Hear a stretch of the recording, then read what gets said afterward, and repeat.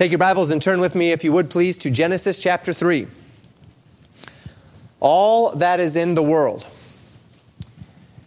In the first 5 verses of Genesis 3, we've been introduced to a new person in the created order. He comes through a serpent, the most subtle of any beast of the field, which the Lord God had made.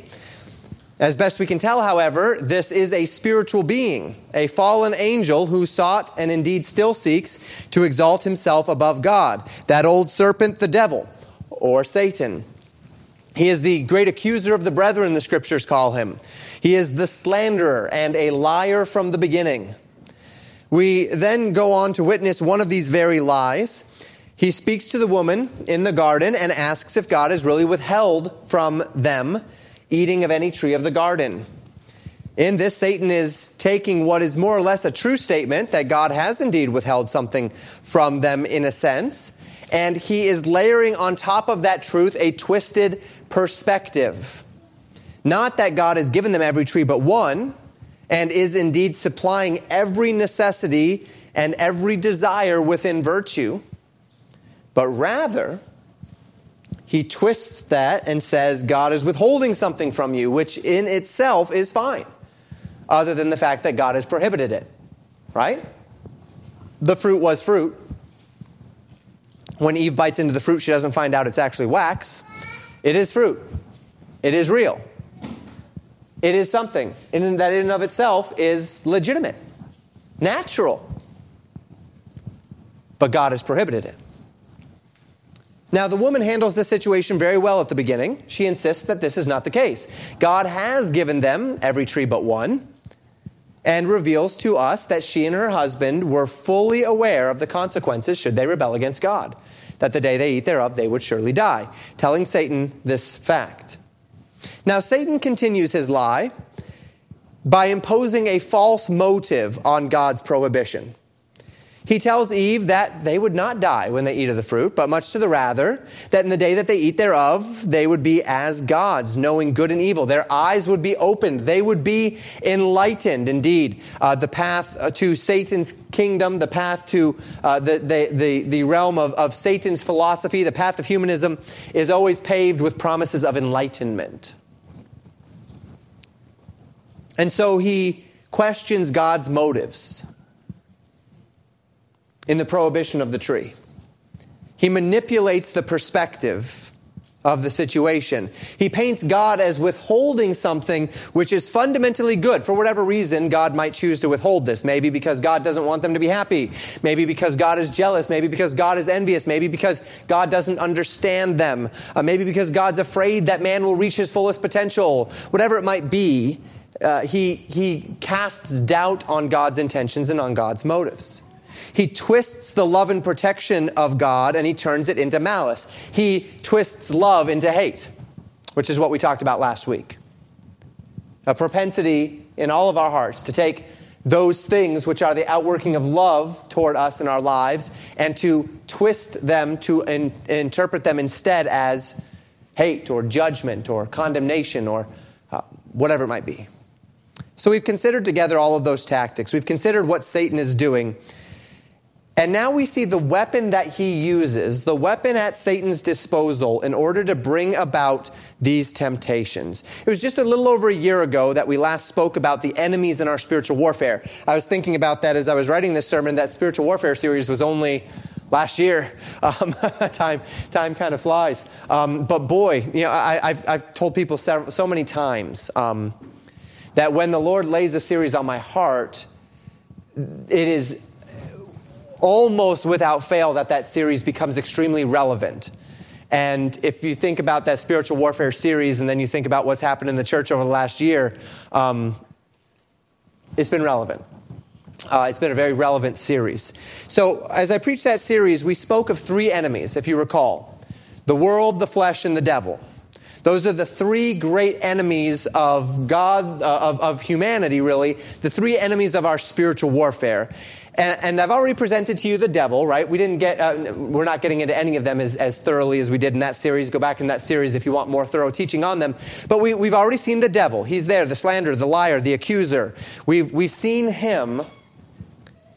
And today we're going to look again going to bubble up to the surface again the idea of the world, the other external enemy of God's people.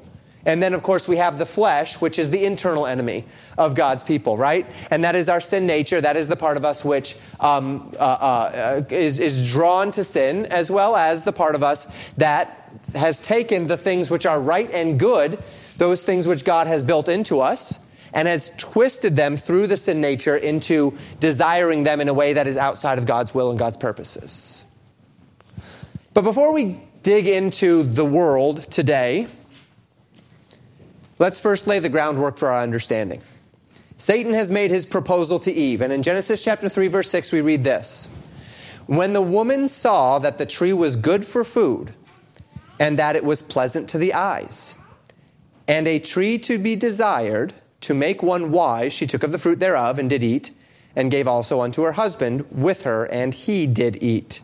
We're going to talk about Adam next week. But Eve hears all that Satan has said, and she looks at the tree and she begins to consider. Whereas prior, perhaps, she had trusted the Lord, taken him at his word, lived in light of his warnings and his promises.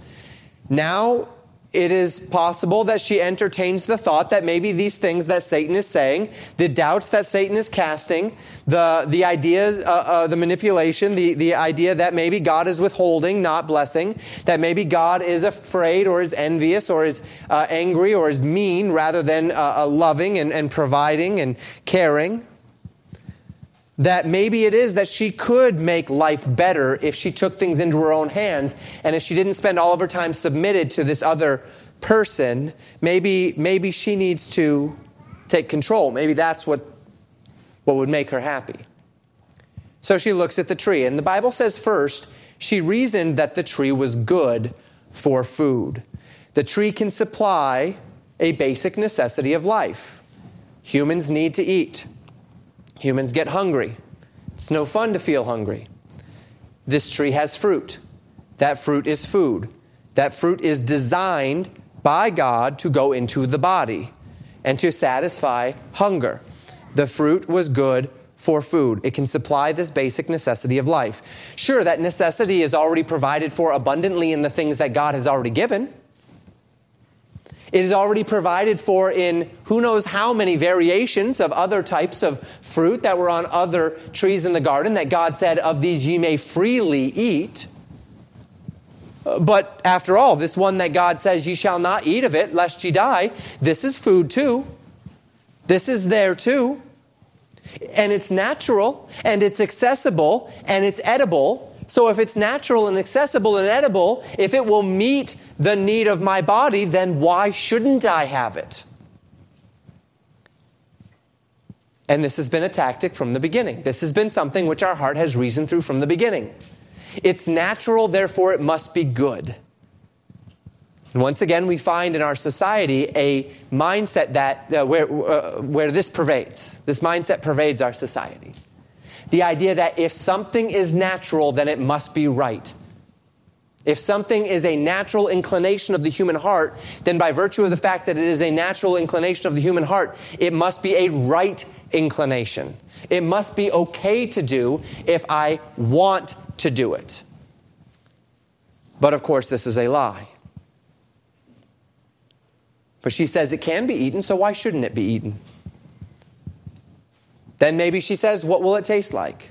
Maybe it will taste better than the other fruit of the garden. Maybe it will make me stronger. Maybe it will be more nutritious than the other fruit of the garden. We don't know what's going through her mind per se, except that she saw that it was good for food. The tree, the fruit of the tree, appealed to the human part of her. She's human. Humans need to eat. This tree has food. She could eat the food. It would satisfy the natural urge within her to eat, the urge which was given by God. And indeed, the urge to eat is given by God, isn't it? Does that mean that every solution to our hunger is given to us of God? Well, no, not necessarily. God has given us our human inclinations. That does not mean that every possible way to fulfill that human inclination is right before God. But here's what we can know. that God has given us a virtuous outlet for the inclinations that he has built into us. And we talked about this in our marriage series, right? That God has given mankind natural desires as it relates to the need for physical intimacy. And God has baked into society a virtuous way for those desires to be fulfilled. It does not mean just because the desire exists that any satisfaction of said desires is right, just because it's a satisfaction of a God-given desire. Yes, the desire is God-given, but just because the desire is God-given does not mean every possible solution or satisfaction of that desire is God-given. And so we need to be careful that we don't conflate those two in our lives. That we don't conflate the fact that we have a natural desire with the idea that every solution or satisfaction of that desire is also natural or virtuous. So Eve comes to this point. She sees this fruit, and as she sees the fruit, she recognizes that it is good for food. It fulfills the lust of the flesh. That's what this is. It's the lust of the flesh. Second, the Bible says, and it was pleasant to the eyes. The fruit of the tree looked good. We might presume this means it looked delicious. It was alluring. We don't exactly know what it means that it was pleasant to the eyes. I don't know if it had a unique color to it, or it had a unique shape or a unique texture. Maybe it wasn't unique at all, and she was just romanticizing it a little bit because it's the thing that she can't have, which is very human, right? We all want the thing that we can't have. And if you doubt it, just spend a little bit of time around a child, right? They can have everything but one thing, and the one thing that they don't have is the thing they want. My children cannot have played with a toy for 3 weeks, but the moment that brother or sister picks up that toy, I've always wanted that toy. I've never not wanted that toy. I need that toy. That toy must be mine. And it's not just that it must be mine, but it must be mine right now. My heart has longed for that toy since as long as I can remember. And there it is in your hands, and I must have it. And this is human. One of the other things that we learn is that humans don't really get over that. They just get more sophisticated in how they manifest those things, right? Thus, we have the phrases such as keeping up with the Joneses and such. So whatever it was pleasant to the eye. It looked good. We're not unfamiliar with these allures in our lives, whether it be food or whether it be gadgets or whether it be fashion or whether it be whatever it might be, whether it be vehicles, whatever. We live in a commercial culture, which means things are designed to appeal to the eye. So we are completely familiar with the idea of seeing something, even perhaps something which you should not have or which you can't afford, or which is wrong, or which is otherwise not best for you, and finding it absolutely appealing or absolutely alluring from a simple visual perspective. And this allure can be very tempting, very convincing, and the Bible calls this the lust of the eyes. And then third, the Bible says that she reasoned that the tree was one to make her wise. Now remember, and we'll talk about this more next week, the Bible says in 1 Timothy chapter 2, verse 14, that the woman, when she partook of the fruit, was deceived. Adam, we see nothing in the Bible that says that Adam was deceived. Much to the contrary, it would seem as though, and we'll talk about this not next week, but probably the week after, that in Adam's heart was the desire for rebellion. That when Adam heard Satan's proposition, he understood all of its implications. He was able to look down the road and see what this meant for him, and he said, yeah, I want that. I want what is being offered here. But not so with Eve. To that end, we understand that she did not see this fruit and imagine in this fruit some grand design of self-deistic rebellion against God. She did not look at that and say, oh yeah, I get to be my own God. I get to rebel against God. That was not Eve's motivation. Eve was beguiled, she says. And 1 Timothy tells us she was deceived. She simply thought that if she partook of this fruit, the serpent said it would make her wise. This appealed to her. She wanted to be wise. She could know more, or she could be more enlightened, or she could be a better version of herself, and that sounded good. She could have access to this realm of knowledge which the serpent said existed, but with which she was not familiar, and that sounded good. So she was beguiled, as she would say it later on in Genesis 3. She was deceived, and she partook. And the Bible calls this idea, the idea that I can be more than what God would have me to be. I can extend myself beyond God's design for me. I can have more. I can be more enlightened. The Bible calls that pride. So that what we have presented here is a threefold realm of temptations. The tree is good for food. That's the lust of the flesh. The tree is pleasant to the eye. That's the lust of the eyes. And the tree is desired to make one wise. That's the pride of life. And with this foundation in place, I take you to 1 John chapter 2. In 1 John chapter 2, verses 15 and 16, the Bible says this: "Love not the world, neither the things that are in the world. If any man love the world, the love of the Father is not in him. For all that is in the world, the lust of the flesh, the lust of the eyes, and the pride of life is not of the Father, but is of the world."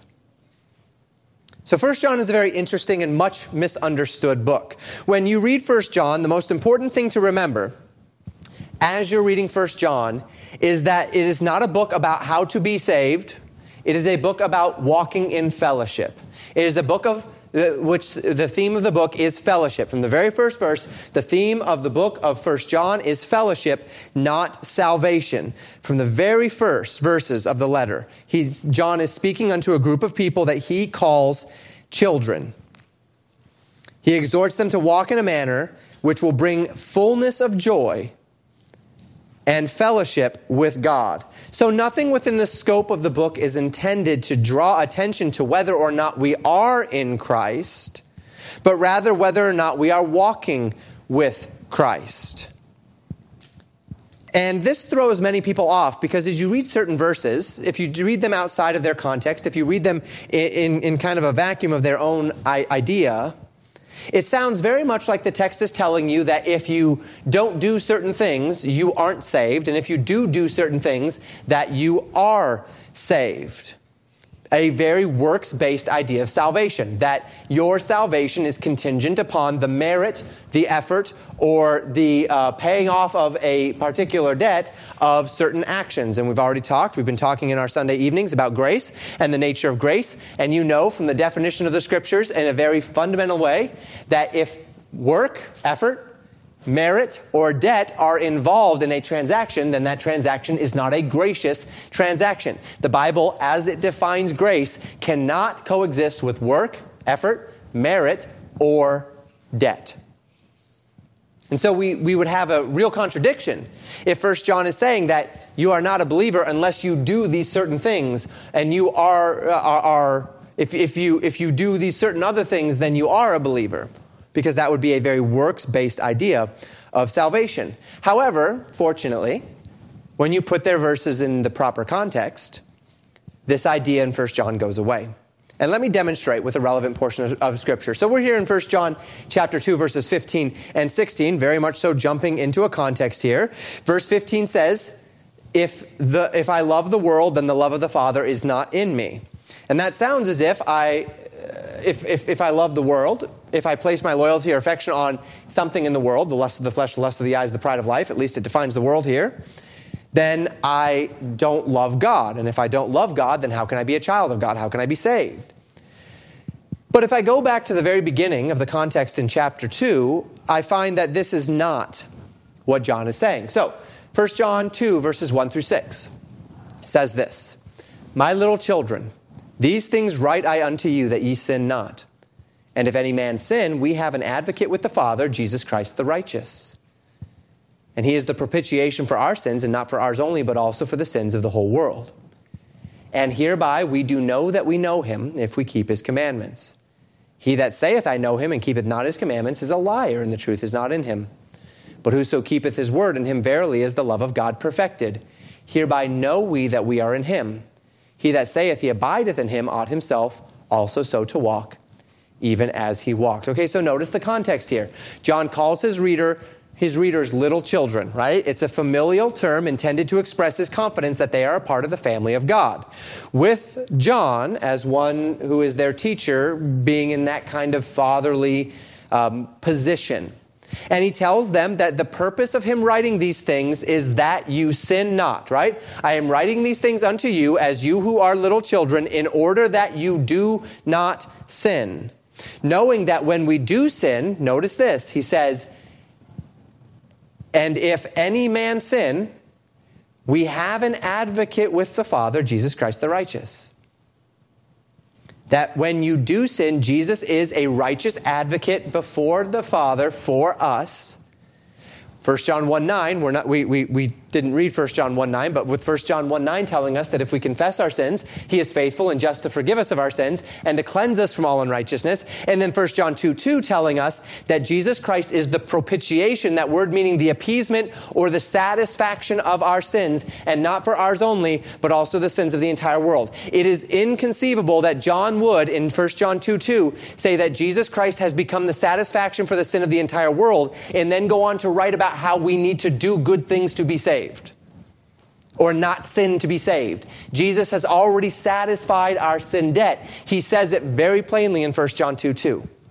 And so we cannot remove from the context of 1 John 2:3 and following what he has said in 1 John 2:1 and 2. That Jesus Christ is our righteous advocate and that he has already been and become and earned for us propitiation by becoming our propitiation. Not just for us, but for every sin in the entire world. Christ has satisfied the sin debt for the world on the cross. All right, so then we take that understanding in verses 1 and 2, and we can carry that forward into verses 3 and following. Verse 3 says, and hereby we do know that we know him if we keep his commandments. Notice it does not say, and hereby we know him if we keep his commandments. It says, hereby we know that we know him. By this we can have confidence that we are a believer as we keep God's commandments.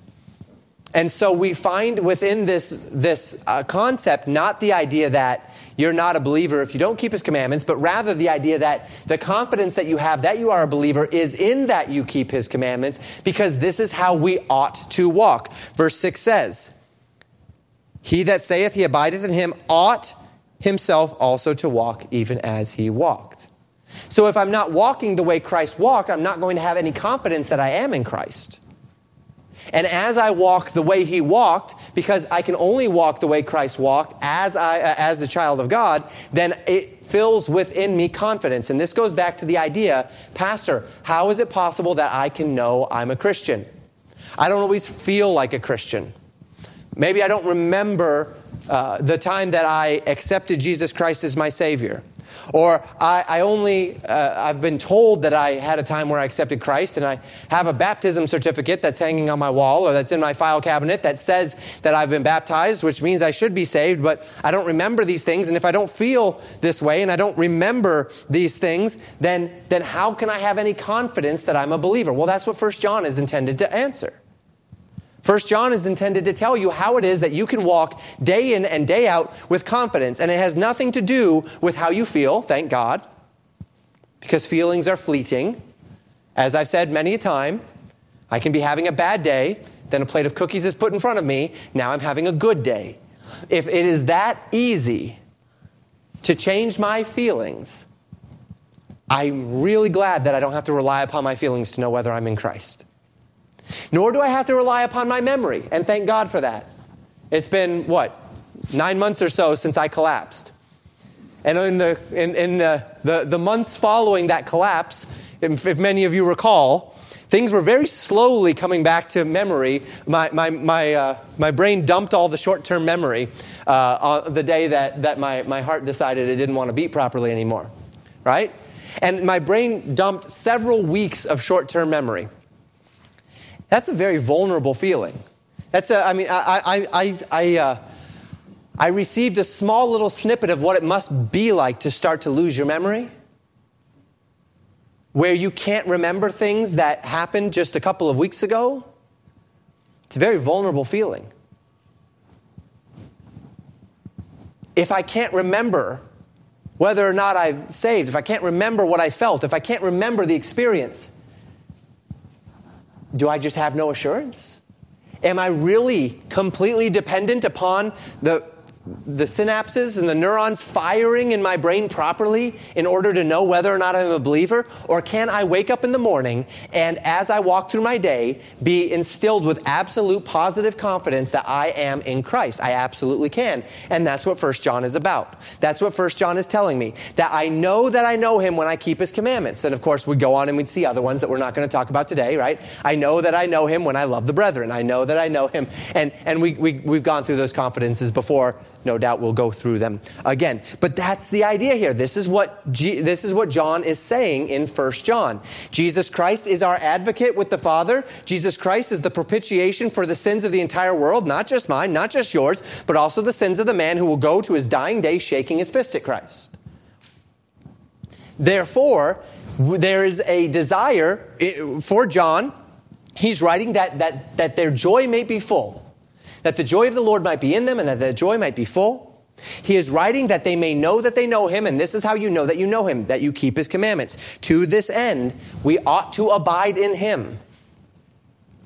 Because those who walk in his way ought to abide in him.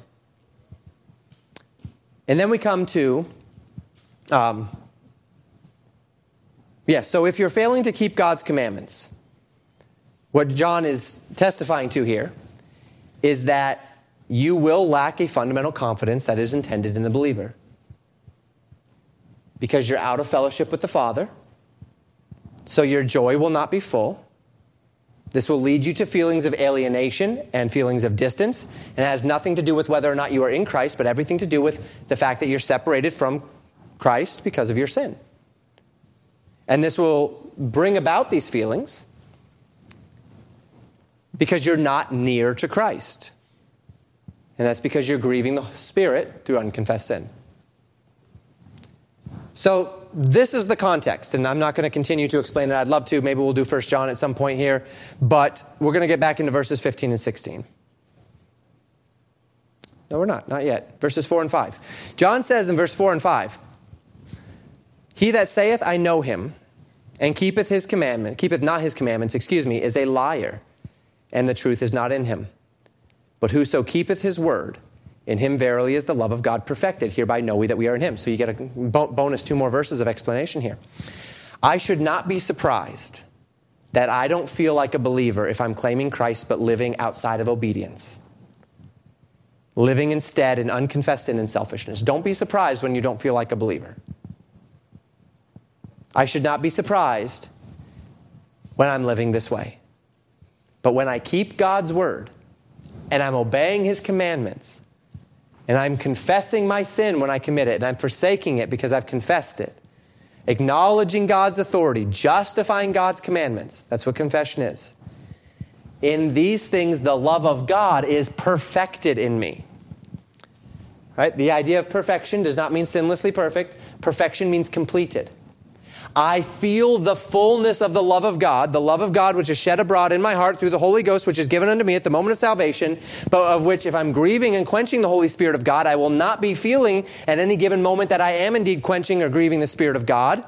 And as I keep the commandments of God, as I keep his word, the love of God is perfected in me, and hereby we know that we are in him, because the love of God is perfected in us as the Spirit of God bears out his fruit in my life of joy.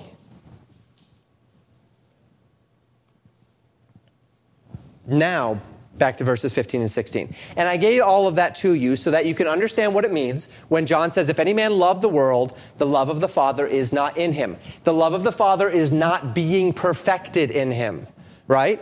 That's what verse 5 says, that the love of the Father is perfected in the one who keeps his word. So if we're not keeping God's word, if we are instead loving the world, we are not receiving the perfected nature of the love of God. We are thus falling short of the perfected love of God. The love of the Father is not in him.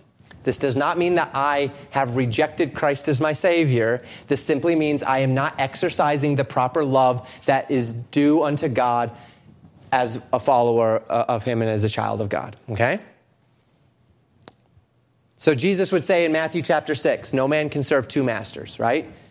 You'll love the one and hate the other, or hold to the one and despise the other. You cannot serve God and mammon. Every decision I make in this life is in service to some priority or claim. So when the Bible says, whether therefore you eat or drink or whatsoever you do, do all to the glory of God. I can even drink. I can take my water bottle and I can drink it to the glory of God. Everything I'm doing in service to something, in service to someone. Every decision I make, whether that be the claim of the world upon my life through its promises or the claim of God upon my life through his promises, I'm serving someone. And the same can be said of love. Every decision of my life expresses love for something. When I choose to follow the things which God commands and which God commends, I am choosing to do so out of love for the Father. When I choose to follow the things which the world commands and commends, I am choosing to do so out of love for the world. And the command here is that we not love the world. Because to whatever degree I am following after a love for the world by keeping its commendations and commands, I am doing so at the expense of a love for the Father, keeping his commendations and commands. By definition, to the degree that I am placing my love upon the world, I am withholding my love from the Father. By definition, to the degree that I am placing my love on the Father, I am withholding my love from the world, because they are polar opposites, if we define the world properly. And that's what we'll be talking about here in just a moment. See, we need to be careful, because when I say the world, the people in this room might be thinking of a number of different things. Maybe there are some kids in here, and they're hearing pastors say, love not the world, love not the world. Pastors saying, love not the world. And maybe you're going to be driving home, and that child's going to look at mom or dad and say, see, mom or dad, I told you geography was of the devil. Love not the world. No geography anymore. It is the world. It is the devil. No more geography. That's not what the Bible means when it says the world. There are people in here who hear, love not the world. And they say, well, maybe that's leisure time. Maybe that's relaxation. Maybe that's enjoying a day on the lake or going for a hike. I mean, after all, I go for a hike because I want to be in nature, and I look around and I say, these trees are beautiful. And then all of a sudden it comes to your mind, love not the world. Oh, these trees, right? And you just got to get out of that forest. No, that's not what the Bible means when it says, love not the world. Okay? Modern conveniences, modern technologies, these things are not the world either. That's not what John is calling the world. Those things might be, depending on your proclivities and your inclinations, a path to the world, but they are not in and of themselves the world as the Bible defines it. How does the Bible define the world? And we talked about this with love just a couple of weeks ago, right? The idea that the way the Bible defines love is not how the world defines love. I use that word world even there, right? Not how the unbelievers around us define it, not how culture defines it. And we need to be careful with definitions. When the world is defined in the Bible, the idea of the world, it is not speaking in terms of material goods or even activities. It's an attitude or a compulsion that drives the things that we do or the things that we have. And so the Bible defines the world this way: the lust of the flesh, the lust of the eyes, the pride of life. That is all that is in the world, are these three things. And I've already touched on this, of course, at the beginning of our sermon when we considered Eve, but let's think through them together. The word lust in our minds is a very negative word. If we use the word lust in our vernacular, it's something which is inherently negative. But in the Greek, the word is not inherently negative at all. It speaks of an intense longing or desire for something. And we would only add the word lust to it if it's a desire for something that is not ours by right. If it's a desire for something that we should not have or that is out of balance in our lives. However, the word is not necessarily bad in and of itself. When realized in the context of a good thing, the desire for something that is good, that is mine by right, it is a good word. It is a fine thing. In fact, this evening, we will partake together. It's the first of the month, which means we will partake together in the Lord's table. And from time to time, when we partake together in the Lord's table, I go to read the historical account of the institution of that ordinance in Luke 22. And in Luke 22, verse 15, Jesus says to his disciples, "With desire have I desired to eat this Passover with you before I suffer." And one of the things that I bring up semi-regularly when we talk about this is that word desire there, when Jesus says, "With desire have I desired to eat this Passover with you," is the same word here, lust. A deep and abiding longing for something. It's not inherently a negative word. So once again, the problem is not that you feel intense longings or desires for things. The problem is when those intense longings and desires are for things which stand in opposition to the principles and precepts of God. When you are longing and desiring something that God does not desire for you. And that is lust. And in this case, the first of these is the lust of the flesh. An intense desire and longing for a fulfillment of a human appetite in a way that is outside of God's design or outside of God's principles. The human body has an appetite for food. God has ordained that mankind enjoy food in temperance and in moderation for the sake of pleasure and nourishment. And this is good. But to yield to the lust of the flesh compels overeating, compels intemperance, compels me to eat things that are not healthy for my body or consume things that are not healthy for my body. And thus I am indulging in the lust of my flesh as I pursue the longing or desire in a manner that is outside of God's prescription. The human body has an appetite for physical intimacy.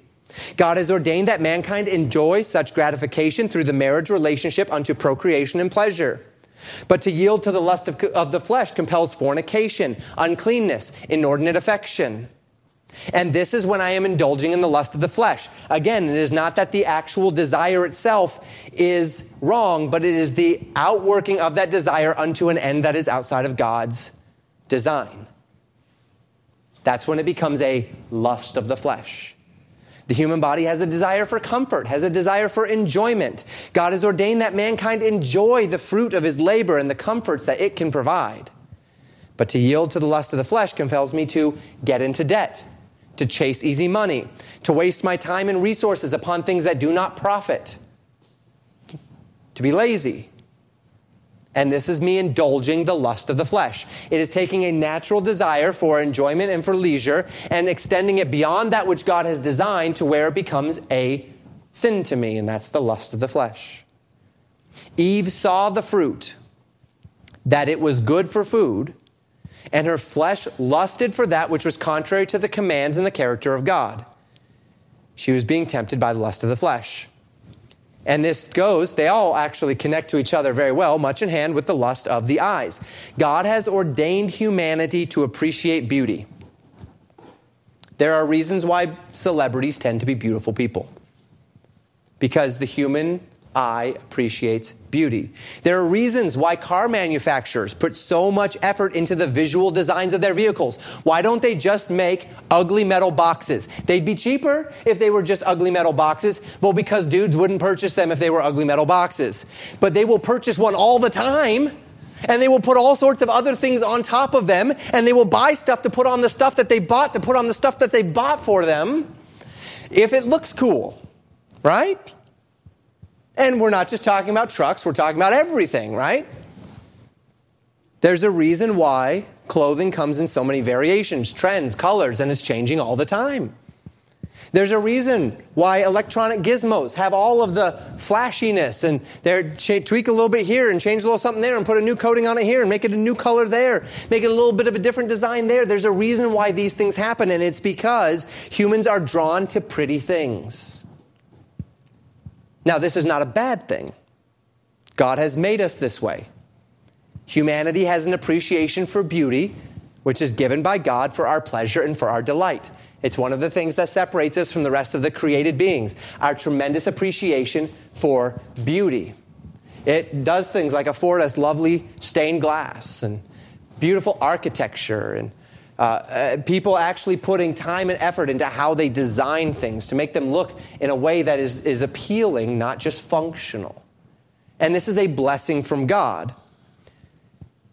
The problem comes when we allow our appreciation for beauty to override our appreciation for character. And of course, a great example of this is Proverbs 31:30, right? Favor is deceitful and beauty is vain, but a woman that feareth the Lord, she shall be praised. Being visual creatures, every man in here thanks God that women are pleasant to look upon. I thank God for that. I am happy that women are pleasant to look upon. But if the visual allure of a woman overrides her character in our minds,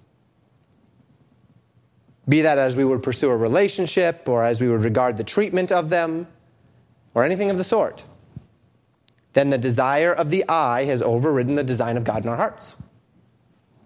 That's just an example. Beauty in clothing, beauty in architecture, beauty in design, all of these are blessings to be enjoyed, as long as their allures do not override the deeper principles of the character and the commands of God. That's when it becomes a lust of the eye, and indulging beyond that which God has intended. And when they do, that's where they fall into categories. So Eve saw the fruit on that day, and it was pleasant to the eye, and she was tempted to allow the beauty of the fruit to override what she knew of the commands of God.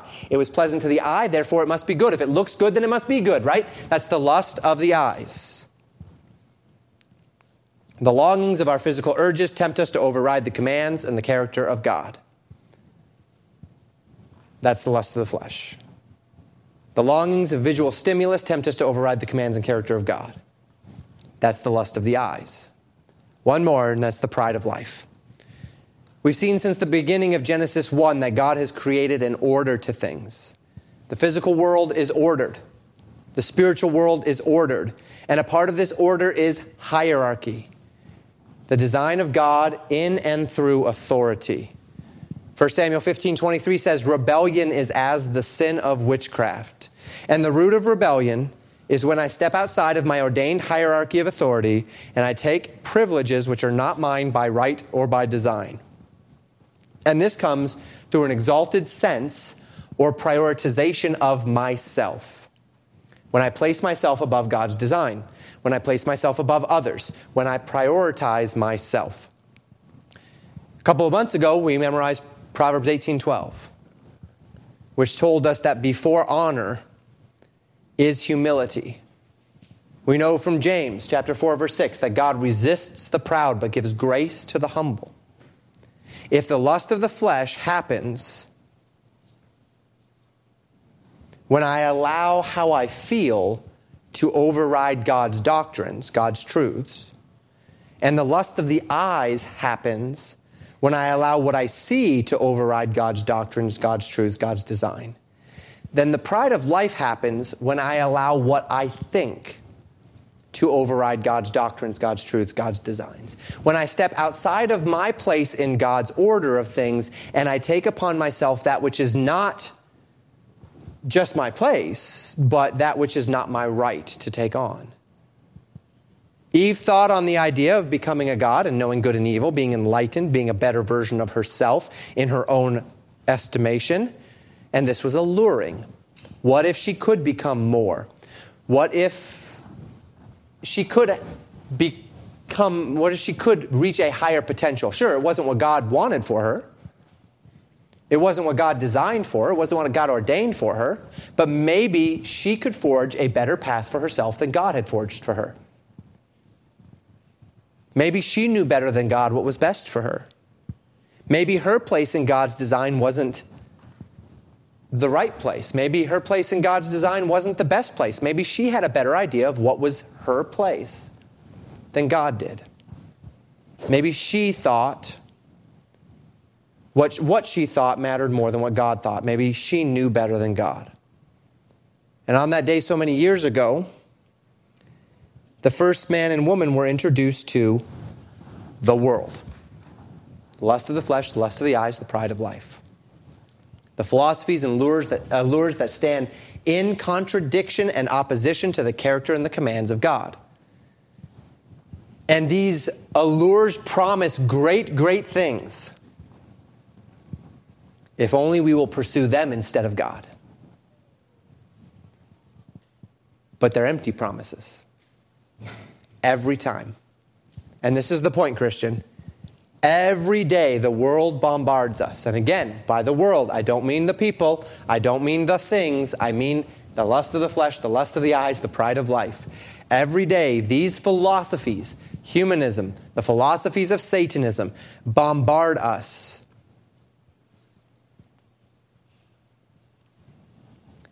And in this idea, I have 4 thoughts. I'm actually just going to give you the top 3. We'll cover the 4th one next week. But I have 3 thoughts that I'd like to leave with you as it relates to the danger of the world as the Bible defines it in our lives. Point number 1. Be careful with your definition of the world. And we've talked about this, but I do want to make this very clear. One of the problems that exists in any closed system, and Christianity is a closed system, is that we assume our own language. Have you ever been talking to someone about Bible things who's not a Christian, and then you realize you've been using words like justification and sanctification and imputed righteousness or any of those things, and then you stop by and you say, wait a minute, I've got to be speaking a foreign language to this person because they're not in the church, right? They aren't around this stuff all the time. They aren't singing about it and reading about it and talking about it and praying about it all the time. And you realize there are a lot of words that we use on a day-by-day basis that the rest of the world doesn't even use at all. And this problem is not just one that relates to us speaking to the world around us, but it can also be a problem in the church, where we say, love not the world. And we say that from generation to generation. And as we say, love not the world from generation to generation, the generations who are growing up in the church begin to get a muddied picture of what the world is. And when this happens, we can begin to reject things that are perfectly within the scope of the abundant blessings of God. There is a definitional difference between the things that comprise the physical world and the things which are defined in the world or in the Bible as the world. Don't lose sight of that. Don't lose sight of it for yourself. Don't lose sight of it as we raise all of these dear young ones. Don't lose sight of it as you interact with the unbelieving world around you. Meat and drink and material goods and creativity and beauty and pleasure are things which are given by God to man out of the abundance of his goodness, which in themselves are not wrong. It is not a wrong thing to enjoy yourself. It is not a wrong thing to relax. It is not a wrong thing to enjoy the world that is around you. Ecclesiastes gives us good insight into this. Let us be careful to distinguish between these in the manner that we live our lives. Between those things and what the Bible defines as the world. The lust of the flesh, the lust of the eyes, the pride of life. Not just in how we live our lives, but also how we reflect to the next generation. Point number 2. It isn't a sin to experience lust only to be drawn away by lust. I've said several times in this sermon that the things which comprise the lust of the flesh, the lust of the eyes, the pride of life are things which are natural to the human condition. In many cases, even things which are good gifts from God, only they have been twisted, perverted, taken out of balance, and extended beyond that which God has intended them to be, and so into opposition to God's character. Many a Christian has fallen into the trap of guilt, of shame, of self-loathing on the basis of the fact that they experience desires. That they want and enjoy the new shiny thing. That they appreciate physical beauty, that they enjoy good food and pleasurable experiences. And this is built into us by God. Remember, as I said, the word for lust is not an inherently negative word. It only becomes bad, negative, wrong, when it's taken by our sin nature and it is twisted away from that which God has given to us and designed for us in virtue into that which is not right before him. James tells us this. He says in James 1, verses 14 and 15, every man is tempted when he is drawn away of his own lust and enticed. Then when lust hath conceived, it bringeth forth sin, and sin, when it is finished, bringeth forth death. So our desires within us will inherently make us susceptible to temptation. But temptation is not the same as sin. Being tempted is not the same as sinning. Temptation is defined by my natural human desires being drawn beyond that which is right before God and into that which is indulgent or disobedient. When I am taking what is a natural desire, I'm not tempted in areas where I don't have a natural desire, right? There are certain things that I am tempted for more than others. I can sit all day and watch cake go by me without having a problem. But you put one cookie in front of me, I now have a problem. Right? It is not necessarily the fact. I enjoy cake, but cake does not allure me as cookies do. So it is not a problem for me to see a cake in front of me and say, nah. Last night we were at this deal, and they had these cupcakes. And they looked quite delicious. But you know what? I'm not particularly allured by the cupcake. The cupcake is fine. The cupcake, I'm sure it tasted good. But I don't need a cupcake. I was able to pass on the cupcakes. I could not pass on the cookies. I ate a cookie. I had to eat a cookie. The cookies were there. I was there. Cookie is there. I'm eating a cookie. All right? That's just how it goes. There is a temptation there. Now again, naturally, the desire for a cookie is not wrong in and of itself. I'm giving you an example. Of course, if I ate 15 or 20 cookies, then I would be indulgent, right? I would be going beyond that which is right and healthy and fine for my body, outside of moderation and into a lust of the flesh. And I say that to say this, Christian. Expect temptation because you're human. Which means you are going to desire things in the flesh, through the eyes, and according to self. The sin is not to have the desires. This makes you human. And the desires which are in line with God's commands and character are yours to enjoy freely to the extent that they align with God's design. And the desires which are not in line with God's character, His commands, His desires and His design, are not yours to enjoy.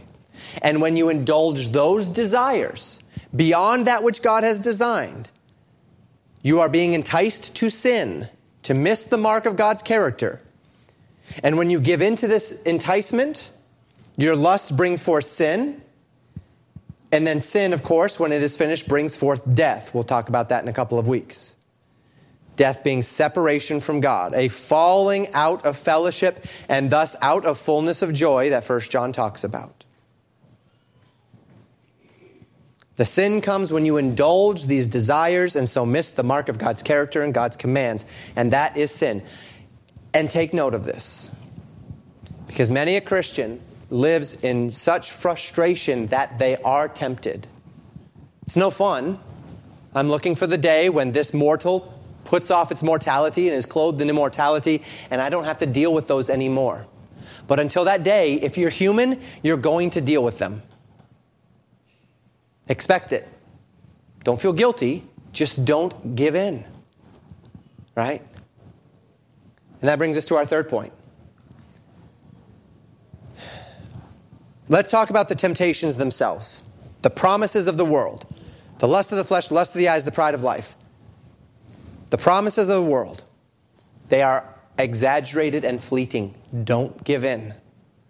The old saying goes, sin will always take you farther than you wanted to go, keep you longer than you wanted to stay, and give you less than it promised. And this is so very true. As we've spoken of regarding Eve in the garden, Satan wants Eve to think that God has withheld something good, even superior to what God had given them, and the allures of the world claim all of that. Claim this all the time. The allures of the world, all the time they claim this idea. That if only you had that thing, if only you could do that thing, if only you could be that person or be in that place, you would be happy. You would be the king of your own domain. You would be satisfied. And they're lies. But you don't have to take my word for it. Anecdotal evidence all around you. I've given you the illustration before, which I think connects to you. I'd imagine it connects to you, of children on the day after Christmas, where they've gotten all of their heart's desires only to get bored with them in a week, and then to have new heart's desires. But we don't even need anecdotal evidence. We have the Word of God itself. We have the book of Ecclesiastes. Solomon writes this book. He is a man who understands above any man what God's Word commanded. He understood wisdom. He was wiser than any man who had ever lived on the face of the earth. God had given that to him as a gift. And in wisdom, he understood his relationship to things implicitly because God had given him the wisdom. But then he set out and he said, is what I have as pertaining to wisdom real? So he said, I'm going to test wisdom. I'm going to try it. I'm going to see if it checks out. And so he indulges. He indulges the lust of the flesh, the lust of the eyes, and the pride of life. He indulges everything. He indulges anything that money can buy. He builds monuments unto himself. He gets the best musicians in the world. He commissions artists. He does everything he can to pursue the pleasures of the flesh. He indulges in inordinate amounts of alcohol and gets himself drunk. He pursues women so much so that he has 700 wives and 300 concubines. He withholds nothing from himself that he desires. He pursues his lusts to their fullest end. And you know the phrase that he uses regularly in the book, vanity and vexation of spirit. And then his conclusion is found in the final 2 verses of Ecclesiastes. And he says this, let us hear the conclusion of the whole matter. Fear God and keep his commandments, for this is the whole duty of man. For God shall bring every work into judgment with every secret thing, whether it be good or whether it be evil. He says it was all vanity and vexation of spirit, and not only that, but then now I get to stand before God and answer for it. At the end of all of that vanity and vexation of spirit. Emptiness. Sin always takes you farther than it said it would, keeps you longer than it says it will, and it gives you less than what it promises.